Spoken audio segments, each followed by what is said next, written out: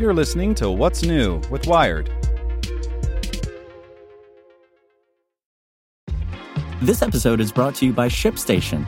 You know, some things take a lot of work, like sending little robots to far-off distant planets. And just as that's challenging, so too is running a successful e-commerce business, especially when there's so much to do.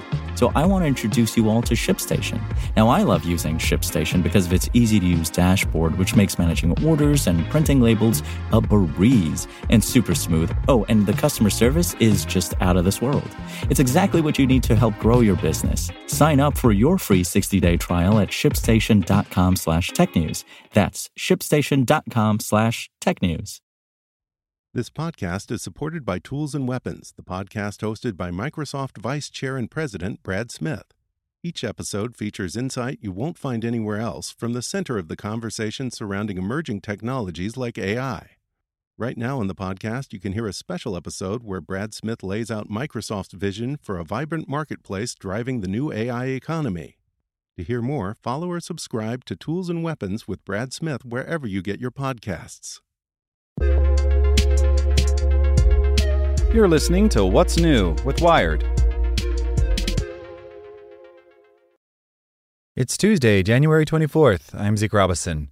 Today we're talking about focusing. Believe it or not, it wasn't much easier in the time before electricity or on-demand TV. In fact, you probably have a lot in common with super distracted monks. Make sure to listen to the end to find out what other Wired podcasts you can check out today. Medieval monks were, in many ways, the original LinkedIn power users. Earnest and with a knack for self-promotion, they loved to read and share inspiring stories of other early Christians who had shown remarkable commitment to their work. There was Sarah, who lived next to a river without ever once looking in its direction. Such was her dedication to her faith. James prayed so intently during a snowstorm that he was buried in snow and had to be dug out by his neighbors. But none of these early devotees could ward off distraction like Pachomius. The 4th century monk weathered a parade of demons that transformed into naked women, rumbled the walls of his dwelling, and tried to make him laugh with elaborate comedy routines. Pachomius didn't even glance in their direction. For early Christian writers, Pachomius and his ilk set a high bar for concentration that other monks aspired to match. These super concentrators were the first millennium embodiment of #work goals, #hustle, and #self-improvement. Even if you're not beset by demons, it turns out there's a lot that medieval monks can teach you about distraction. Our present-day worries about self-motivation and productivity might feel like the product of a world plagued by distracting technologies, but monks agonized about distraction in much the same way more than 1,500 years ago. They fretted about the demands of work and social ties, bemoaned the distractions presented by new technologies, and sought out inspiring routines that might help them live more productive lives. Forget Silicon Valley gurus. Could it be that early Christian monks are the productivity heroes we've been searching for all this time? Jamie Kreiner thinks so. She's a medieval historian and the author of a new book called The Wandering Mind, What Medieval Monks Tell Us About Distraction, which examines how early Christian monks, men and women living between the years 300 and 900, strengthened their concentration. Monks had a very good reason for their obsession with distractedness, she says. The stakes couldn't be higher. They, unlike everyone else, had devoted their entire lives, their entire selves, to trying to concentrate on God, and because they wanted to achieve single-mindedness and found it so hard, that's why they ended up writing about distractedness more than everyone else. One of the main ways that monks encouraged each other to stay focused on their prayers and studies was by sharing tales of extreme concentration. Sometimes they were inspirational, like the story of Simeon the Stylite, who lived atop a pillar and never became distracted, even when his foot was grossly infected. At other times, the stories were designed to keep monks humble. A first-millennium Latin text called Apophthegmata Patrum contains the story of a monk who had a great reputation for concentration, but who had heard of a grocer in a nearby town who had even better concentration skills. When he paid the grocer a visit, the monk was stunned to find out that his store was in a part of town where people sang lewd tunes nonstop. The monk asked how the grocer was able to concentrate among such vulgar music. "What music?" responded the grocer. He was so busy focusing that he hadn't even noticed anyone singing. These kinds of stories reminded monks just how hard it was to stay focused. They weren't expected to be concentration machines. They too would come up short every now and then. Acknowledging that up front is a kind of compassion, says Kreiner. Monks are really good at being compassionate to each other and to how hard it was to really follow through on stuff. Freeing ourselves from distraction is really difficult.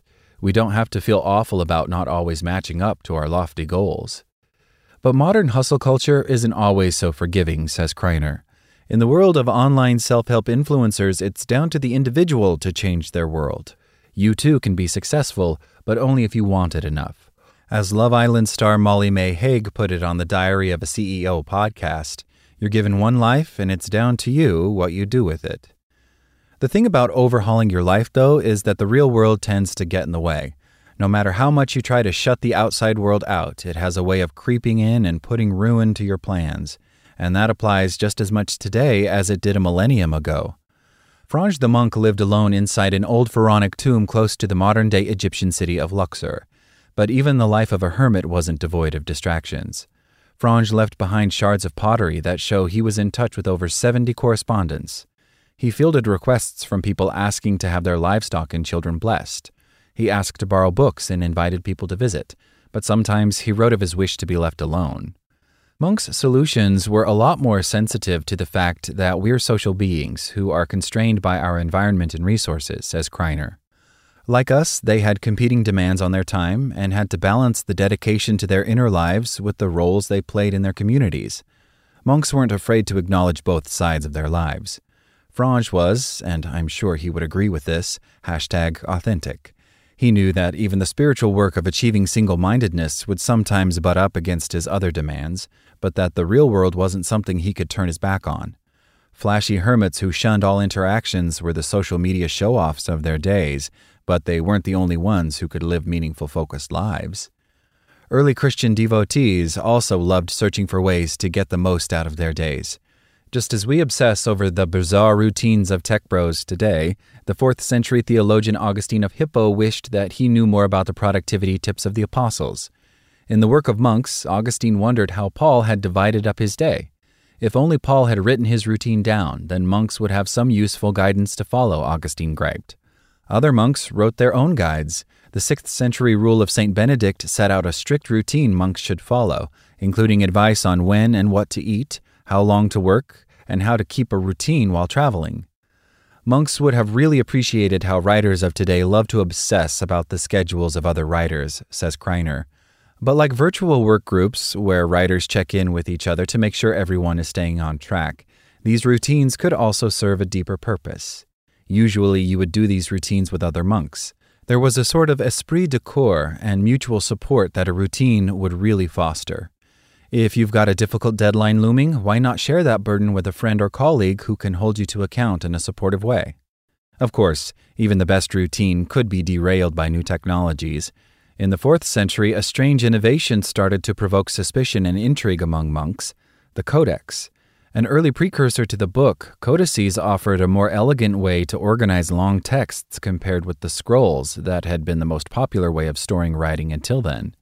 With its easy-to-count pages and pillow-like form, some monks feared that the Codex would distract monks from the content of its pages. But others saw the potential of this new technology to supercharge their learning. They added their own comments in the margins of codices and highlighted important passages to help commit them to memory. When modern critics of distractedness suggest that we should be reading more books, they owe something to monks' efforts to make this technology a more effective partner in their own struggles to concentrate, writes Kreiner. New technologies offer ways to go deeper into our work, but only if we use them in the right way. Maybe monks aren't the technophobes we might imagine them to be.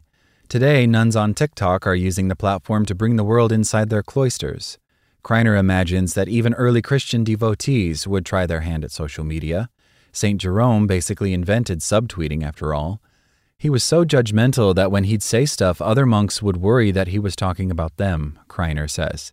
He always had some kind of beef or argument to pick with somebody. Instead of turning to modern-day productivity gurus like Tim Ferriss, perhaps there's some wisdom to be gained by exploring the lives of the original workaholics. Just like us, they struggled with self-doubt and looked for inspiration in the lives of others. They traded barbs and obsessed over the best working routines. But even the most dedicated monks knew that achieving absolute single-mindedness could only ever last for a fleeting moment. After all, they were only human. Make sure to check out our other Wired podcasts. Today in Wired Business, the chair of the Federal Trade Commission explains why she wants to ban companies from locking up employees with non-compete clauses. Checking in on Wired Science, what projectile point weapons reveal about early Americans. And on Wired Security, welcome to the era of worldwide internet blackouts. Listen to these stories and more at wired.com/podcasts. Thanks for listening to Wired. Check back in tomorrow to hear more stories from Wired.com. Want to learn how you can make smarter decisions with your money? Well, I've got the podcast for you. I'm Sean Piles, and I host NerdWallet's Smart Money Podcast. Our show features our team of nerds, personal finance experts in credit cards, banking, investing, and more. And they'll help you make the most of your money while cutting through the clutter and misinformation in today's world of personal finance. You'll get clarity on strategies to help you build your wealth, invest wisely, shop for financial products, and plan for major life events. Listen to NerdWallet's Smart Money Podcast wherever you get your podcasts.